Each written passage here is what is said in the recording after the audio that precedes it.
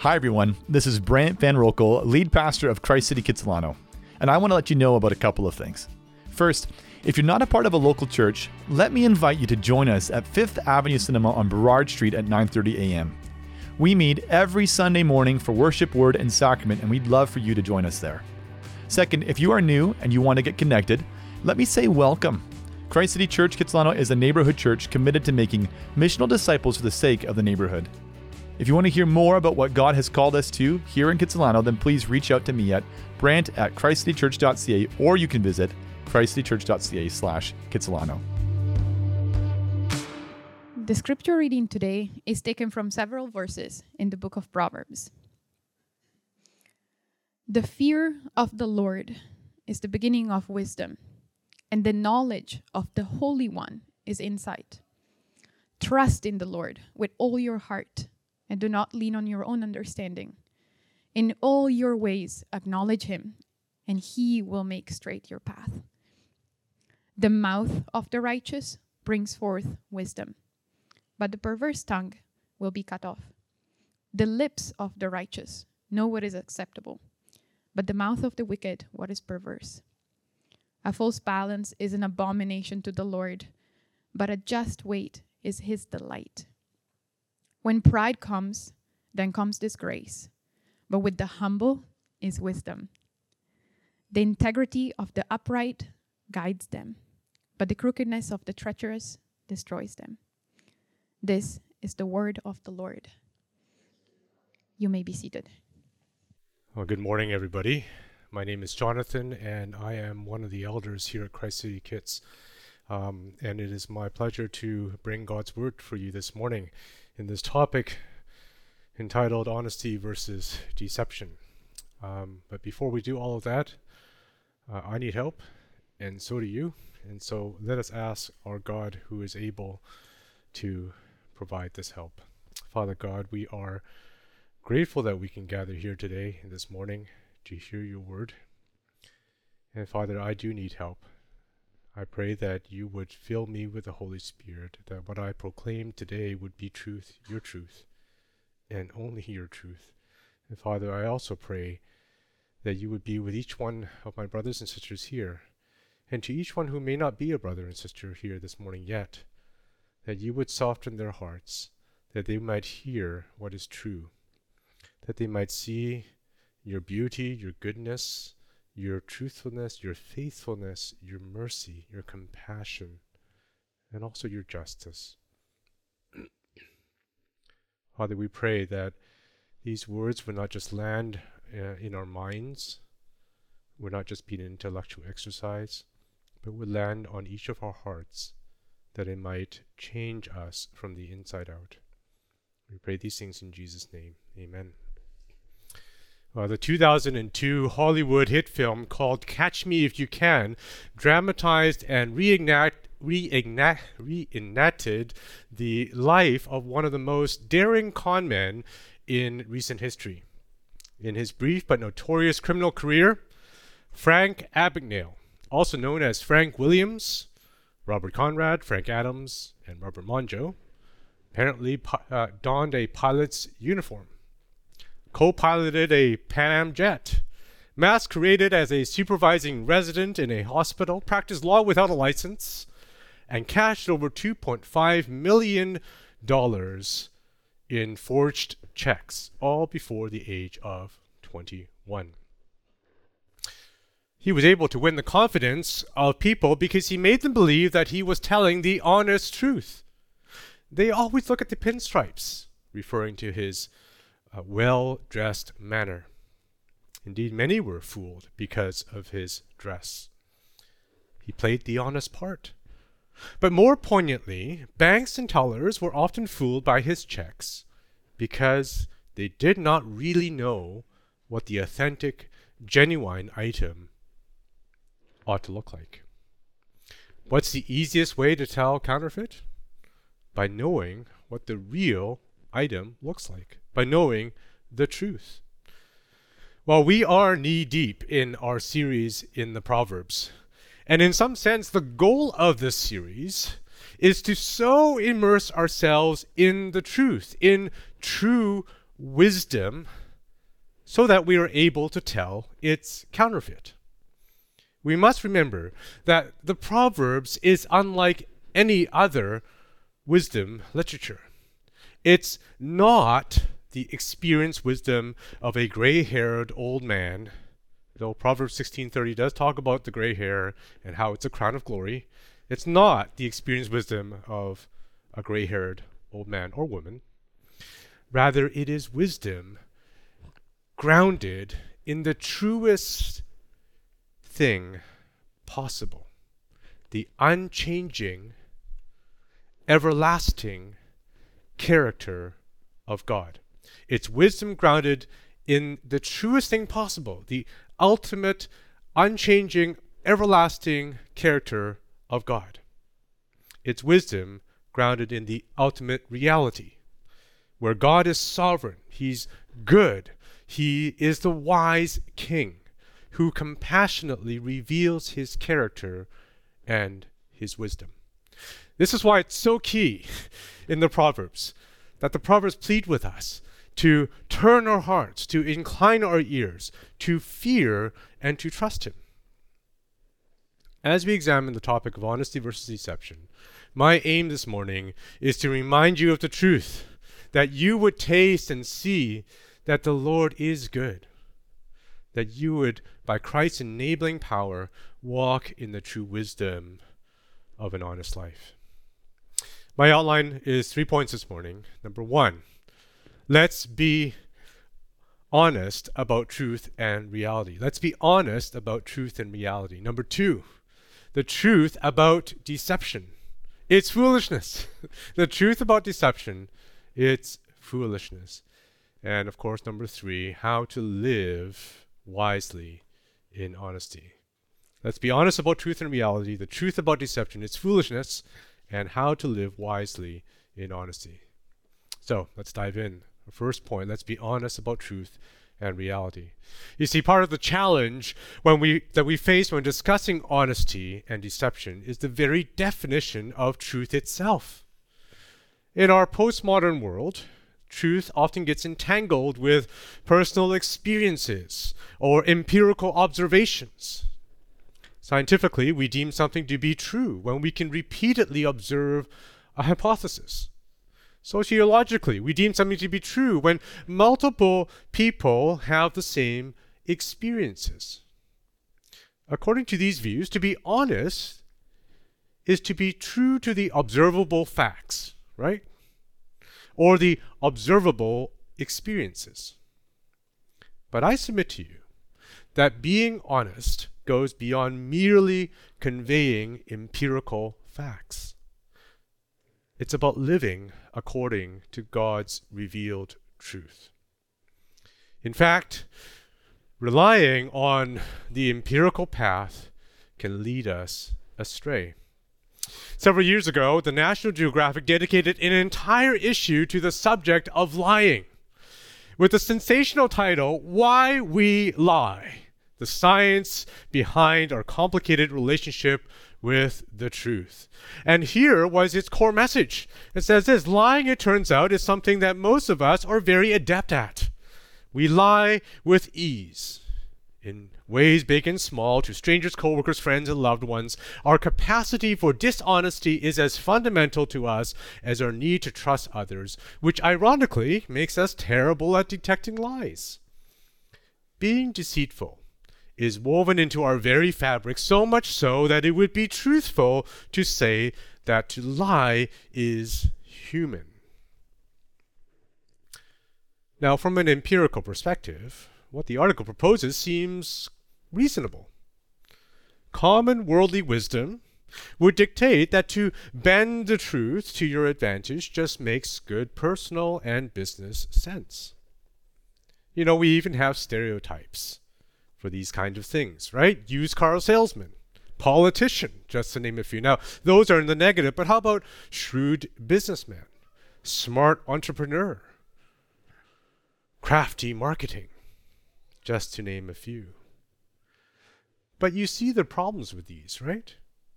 If indeed to lie is to be human, well, what does it mean to be honest and true to ourselves. You see, while the conclusions of the National Geographic article may seem true empirically in a fallen world, it is not the final word on truth. The Bible presents a reality that cannot merely be observed. Reflect, for instance, on the Genesis account, Genesis 1 and 2, where the true, good, and beautiful God spoke creation into existence. Have you ever pondered, you ever thought about this, the connection between God's honest speech and God's creative act?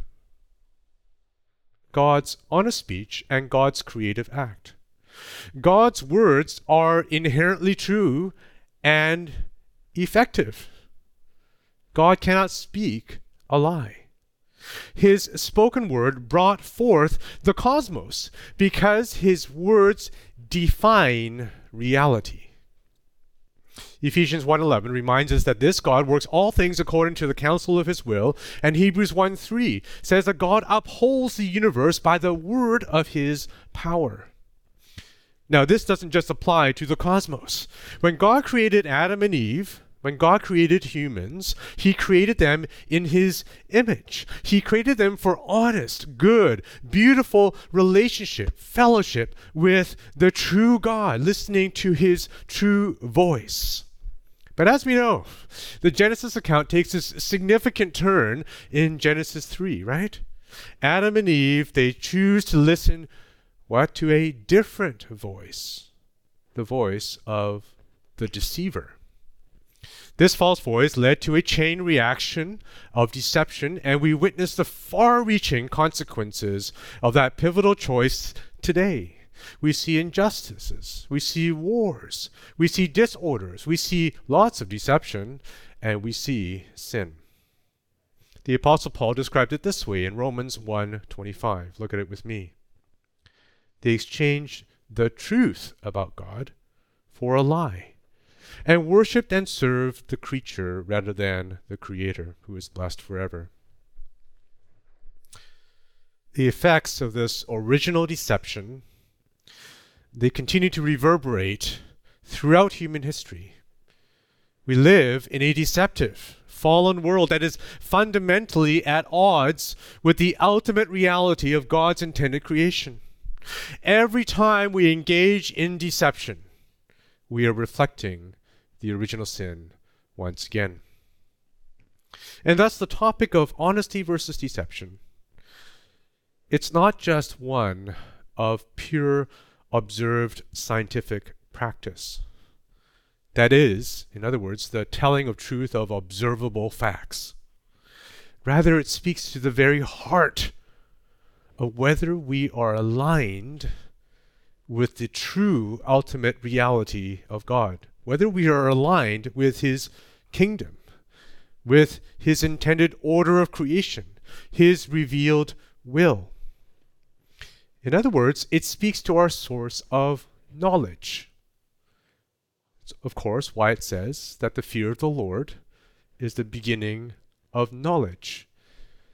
That knowledge of the Holy One is insight. To deceive, therefore, is to propose something other than this ultimate reality and to believe it. Well, that's the big picture. And I wanted to give you this big picture in order that you might see the truth about deception. That it's foolishness.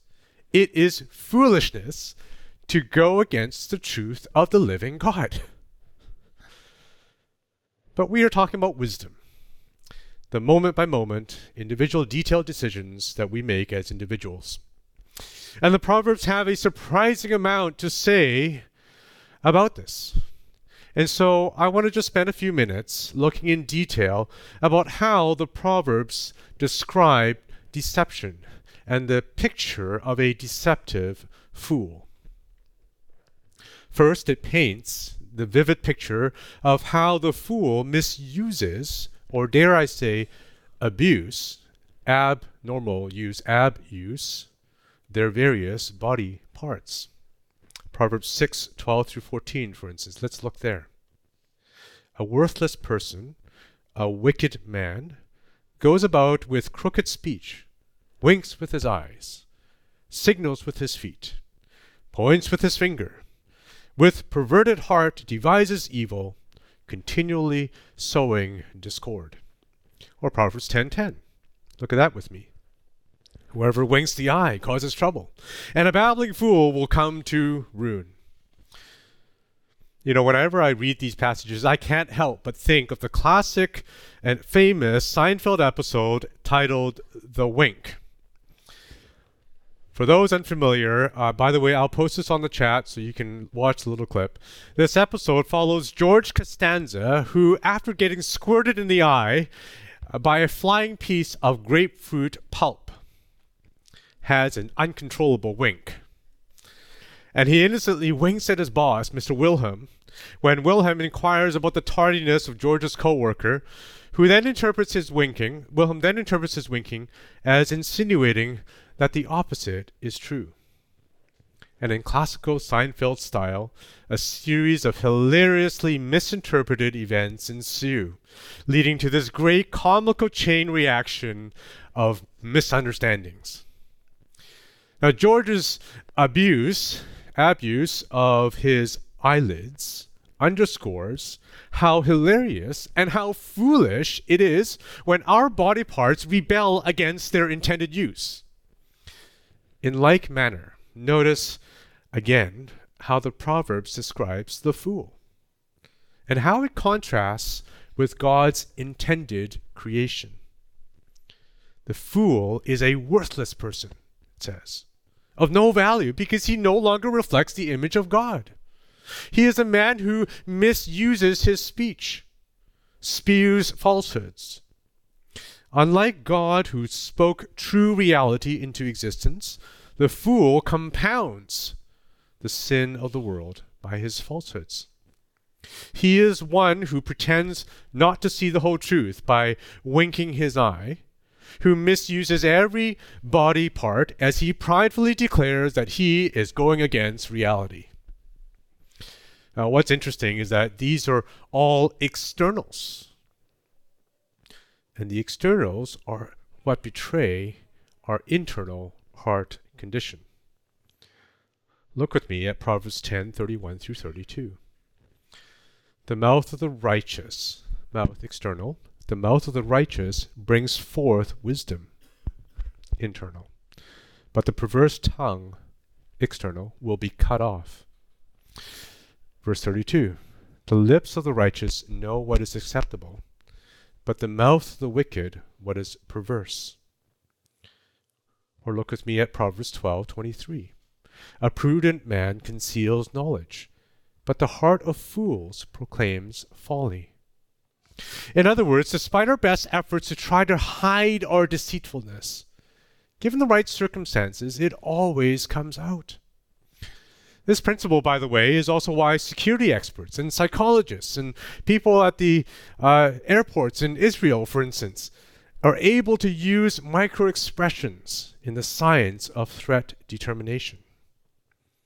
Now, my point isn't that we must control and police every wink of the eye or every point of the finger. The application point here is that we must humbly consider the state of our hearts, that we might glorify our God to the fullest extent, both in body and soul. Proverbs 4:23 reminds us, keep your heart with all vigilance, for from it flows the springs of life. Just as George's wink led to an unforeseen cascade of events, our hearts manifest in both our words and actions. Deception, whether in speech or bodily expressions, is a reflection of the heart's condition. The chain reaction of George Costanza's wink actually illustrates another aspect of the deceptive fool. You'll notice that our actions are never done in isolation. They live out in community and in relationships. We are relational people. Now, in the skit, in the Seinfeld skit, Kramer, another Seinfeld character, also interprets one of George's wings as meaning something else, and he proceeds to make his own foolish decisions accordingly. You see, our vertical deceit against the true and righteous God always works itself out horizontally in our relationships with others. And this is the second way that the Proverbs describe the deceptive fool. Proverbs 11:9 warns us, with his mouth the godless man would destroy his neighbor, but by knowledge the righteous are delivered. In a community, the deceiver's words can be like poison. It can erode trust. It causes divisions. They weaken the very bonds that hold us together. I'm sure you've all witnessed this sort of thing. Their reckless actions may seem cunning in the short term. But look at Proverbs 14, verses 15 to 16. It cautions us on how to respond. The simple believes everything, but the prudent gives thoughts to his steps. One who is wise is cautious and turns away from evil, but a fool is reckless and careless. The fool may lead others astray momentarily, but the wise recognize the perilous path, and they choose to tread carefully. By the way, this whole dynamic that I just described is most clearly seen in gossip. Last December, I had the opportunity to take my daughter Annalise out on a date to see the Anne of Green Gables musical, playing at the Gateway Theatre in Richmond. And in that musical is a hilarious song entitled, "Did You Hear, Did You Hear?" The words go something like this. Did you hear, did you hear? Tell me something, tell me everything, my dear. I promise you I'll never tell a soul. The song then proceeds to musically illustrate the spread of gossip. These half-truths about Anne Shirley to the rest of the community. Of course, not only does this deceitful news about Anne spread, but so does the deceitfulness of the promise of I'll never tell a soul. And by the end of the song, everyone in the community has some sort of idea about what sort of despicable human being that Anne is, when it is the foolishness and deceitful hearts of the gossipers that are on full display. It's quite hilarious to watch. Here's how Proverbs chapter 26, verses 18 to 19 describe this. Look at that with me. Like a madman who throws firebrands, arrows, and death is the man who deceives his neighbor and says, "Oh, I'm only joking." You see, as much as we find songs like this humorous, it's also so convicting. The fool cannot distinguish between cruelty and humor, and does not recognize the devastating wildfire effects that it can have on a community. Now, often we deceive in jest, or perhaps to make ourselves look better in the eyes of others, or even as a way of protecting ourselves. But all of it is deceitful. For it plans our own advantage at the disadvantage of the community.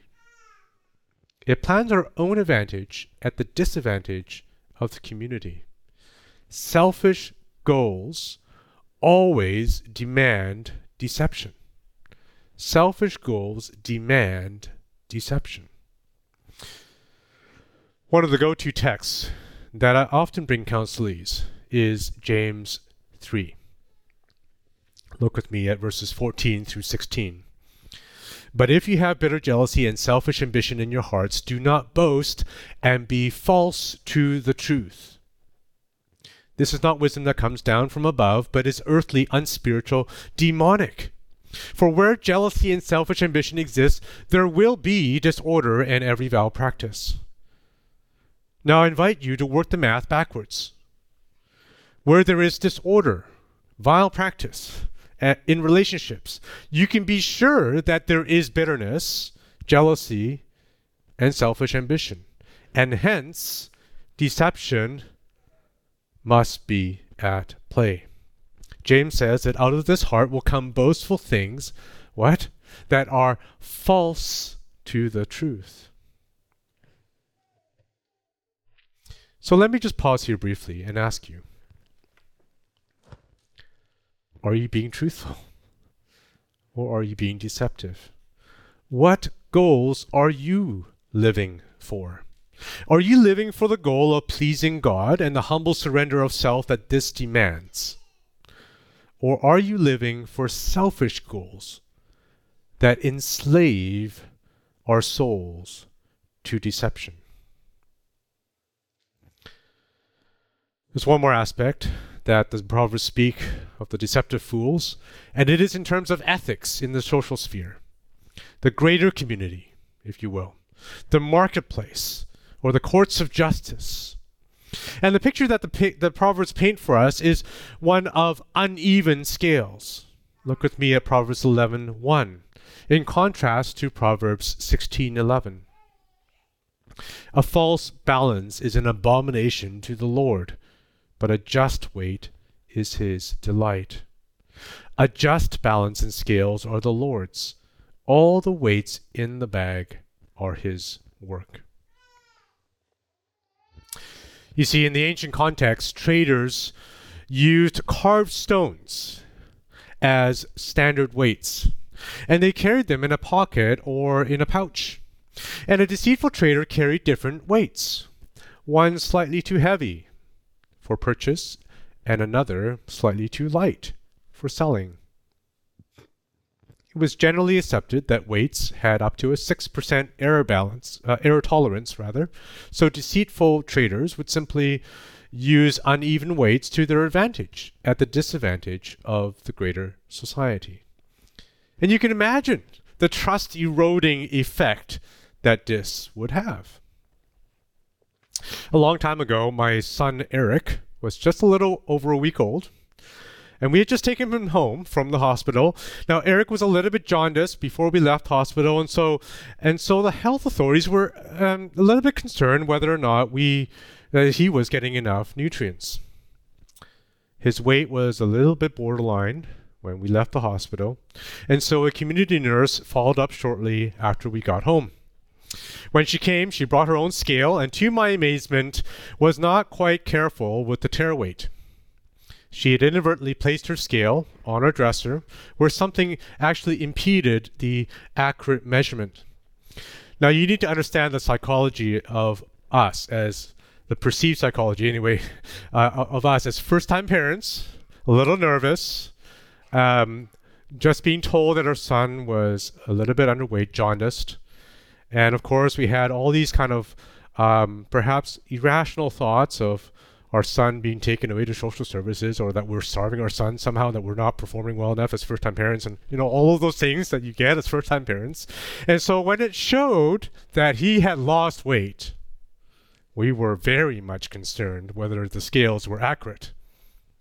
Now, of course, this wasn't intentional on the part of the nurse, but you can sense the injustice and the indignation that one would feel if it were intentional. Now, that's on the receiving end. Now, consider how often we're tempted to modify the scales ourselves, to fudge balance sheets, to be slightly deceptive, creative in our taxes, or to creatively round figures that multiply error margins in your favor. Or how about bait and switch marketing? Or have you ever bought a used car, reported one thing to the government to pay less taxes while agreeing to a different price with the seller? This type of dishonesty seems innocuous, but in the end, it not only erodes the trust of everyone else in society, it also costs every other taxpayer more money. But even that is not the most important thing. The most important thing, the Proverbs say, is that God, the creator and upholder of the moral order, of ultimate true reality, this God is repulsed by it. He calls it an abomination. And his offended moral sensibility, it can't be passive. It demands an active response. It demands his active response. If you think about it logically, otherwise, God would be relegated to the role of a spectator. And try as we might, that God is not. Look again at Proverbs 10:31. The mouth of the righteous brings forth wisdom, but the perverse tongue will be cut off. Who do you think is the agent who cuts off the perverse tongue? Or Proverbs 12:2. A good man obtains favor from the Lord, but a man of evil devices he condemns. Who do you think is the one who does the condemning? A man of evil devices, by the way, is one who advantages himself at the expense of the community. The very essence of these actions, they stand in stark contrast to the truth, to the unity and the love that characterizes God's divine nature. They stand in stark contrast to the ultimate reality. So do you see, my friends, how foolish deception is? It's as foolish as going up against the right and true God. And so, how then do we live wisely in honesty? You see, we've got a bit of a problem, because if I've done my job correctly, all of you ought to be a little bit convicted right now, including me, because all of us have been deceitful. Remember, so prevalent is the fact that humans lie, that the observed effect is that it is at the very core of what it means to be human. Every one of us have been deceitful in individual ways, in ways that affect our relationships, in community, and in ways that come out in our ethics. Basically, if you have ever sinned, you've been deceitful, either in the sin itself or in the cover-up for the sin. Just think, immediately after Adam and Eve sinned, what was the first sin that they committed after that? Well, they tried to cover it up. Deception. Partial truths. Now imagine every single act of sin from Adam all the way down to you. Every single act of sin and every act of deception to cover up that sin, those sins, God actively opposes. The weight of that is quite enormous. So prevalent is this reality that the Proverbs state in Proverbs chapter 20, verses 8 through 10, these three verses. A king who sits on the throne of judgment winnows all evil with his eyes. Who can say, I have made my heart pure. I am clean from my sin. Unequal weights and unequal measures are both alike an abomination to the Lord. And so we ask the question, who can say, I am clean from sin? Indeed. The prophet Jeremiah also reminds us of this truth in Jeremiah 17:9. The heart is deceitful above all things and desperately sick. Who can understand it? You see, the truth is that we all fall short. Apart from the mercy and the compassion of God, we would all stand condemned. So the first step to living wisely in honesty is that actually we must throw ourselves at the mercy of God. Because where else are we going to turn to? More deception? We must throw ourselves at the mercy of God and recognize that apart from His divine pardon, apart from His divine mercy, we are hopelessly condemned. And in this, something remarkable plays out.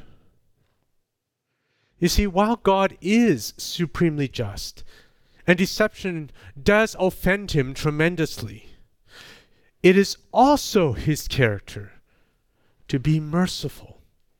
It is also his character to be compassionate and slow to anger. And to satisfy both, God, being the active upholder of his right universe and of truth, did something quite unthinkable. In our place, in our stead, he sent his son Jesus to take on the just punishment for our sins. Look at how this plays out in the Proverbs, where the Proverbs say that a man of evil devices he condemns, and where we should be rightly condemned. Jesus took our place to be condemned instead by hanging on a cross like a common criminal. God advantaged us at the expense of his own son. While our perverse, abusive speech should have been cut off, guess what? Isaiah 53:7 says. It tells us that Jesus was oppressed. Jesus was abused. Jesus was afflicted, yet he opened not his mouth. Like a lamb that is led to the slaughter, and like a sheep that before its shearers is silent. Where we stood before a holy God, rightly condemned with our uneven measures and our uneven scales, God in his mercy balances the scales of justice with the blood of his very own Son. Where Adam tarnished the image of the human race with his first deception, Jesus redeemed mankind.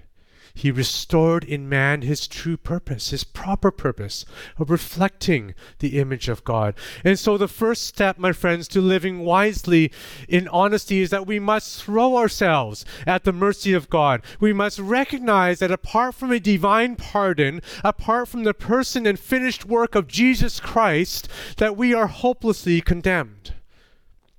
Now the second step is this, that we must be honest about our deception. We must stop our own self-deception. We must name it as sin, as foolishness, and ask Jesus for forgiveness. Ask for his grace to lay it aside. Have you done that today?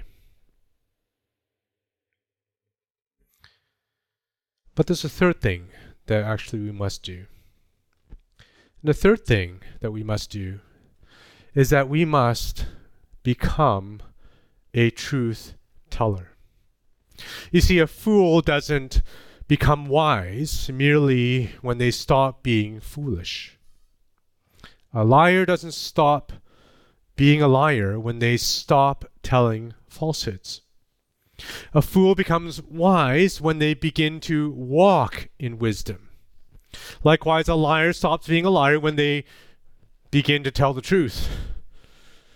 And the way that we do that is by desiring, treasuring, coveting the truth that is true wisdom personified in Jesus Christ. Proverbs 23:23 exhorts us, buy truth and do not sell it. Buy wisdom, instruction, and understanding. Proverbs 13:20. Whoever walks with the wise becomes wise, but the companion of fools will suffer harm. Jesus said this in John 14:6. I am the way, the truth, and the life. No one comes to the Father except through me. True wisdom is personified in Jesus. The Proverbs describe truth, wisdom, instruction, and understanding as something so valuable that if we are able to attain it, to purchase it, that we ought to hold on to it, don't sell it. In fact, the value is contrasted with the apparent riches that we think we will get when we deceive. Proverbs 19:1, better is a poor person who walks in integrity than one who is crooked in speech and is a fool. Or 19:22. What is desired in a man is steadfast love, and a poor man is better than a liar.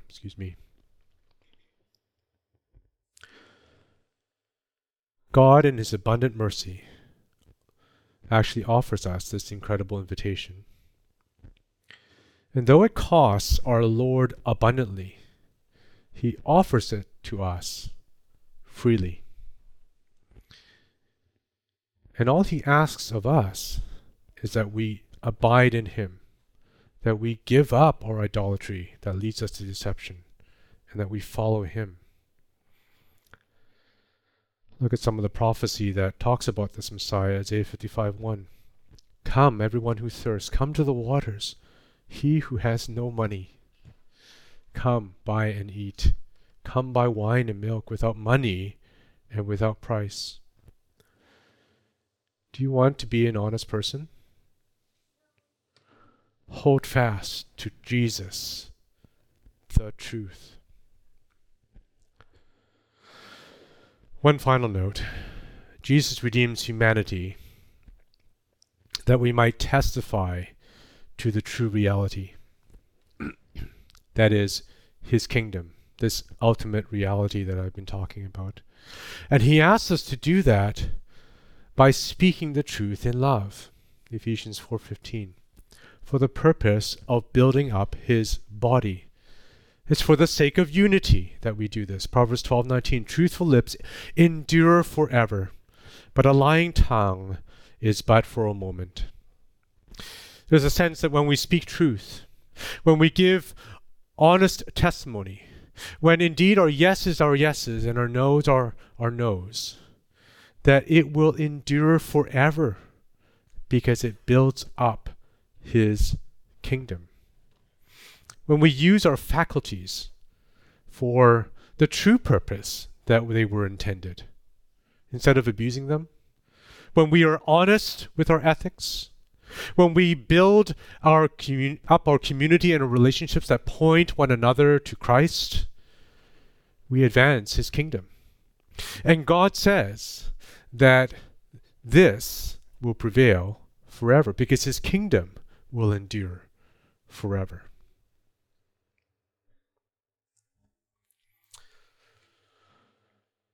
Well, friends, let me close with this. Knowing the truth ought to change the way in which we walk. You see, when we gain new insight into reality, we would be wise to change course so that we might more fully live into that reality, right? But if you're like me, so often we are tempted to ignore reality, aren't we? We're tempted to say, ignorance is bliss. We like it the old way. So my closing challenge to you is this. Will you just be content accepting, as most of our culture does, that deception is just part of the human experience and continue to live in foolishness and use that as an excuse? Or will you, by Christ's power, walk in honest wisdom, knowing that he has paid the ultimate price to enable you to do so? Which will it be? That's my challenge to you. The words of Proverbs 35-9 are very poignant, and they serve as a very good template for a closing prayer. So I'm going to read that and then we'll pray together. Every word of God proves true. He is a shield to those who take refuge in him. Do not add to his words, lest he rebuke you, and you be found a liar. 2 things I ask of you, deny them not to me before I die. Remove far from me falsehood and lying. Give me neither poverty nor riches. Feed me with the food that is needful for me, lest I be full and deny you, and say, who is the Lord? Or lest I be poor and steal and profane the name of my Lord, of my God. Father God, indeed, every word of yours proves true, and you are a shield to those who take refuge in you. May we be people who are people of the truth. Forgive us for our falsehood. Remove far from us falsehood and lying. And give us neither poverty nor riches. Feed us with the food that is needful for us. May we be satisfied with the bread of life. May we be satisfied in you, Jesus, alone. And may we walk wisely as people of your kingdom. In Jesus' name we pray. Amen.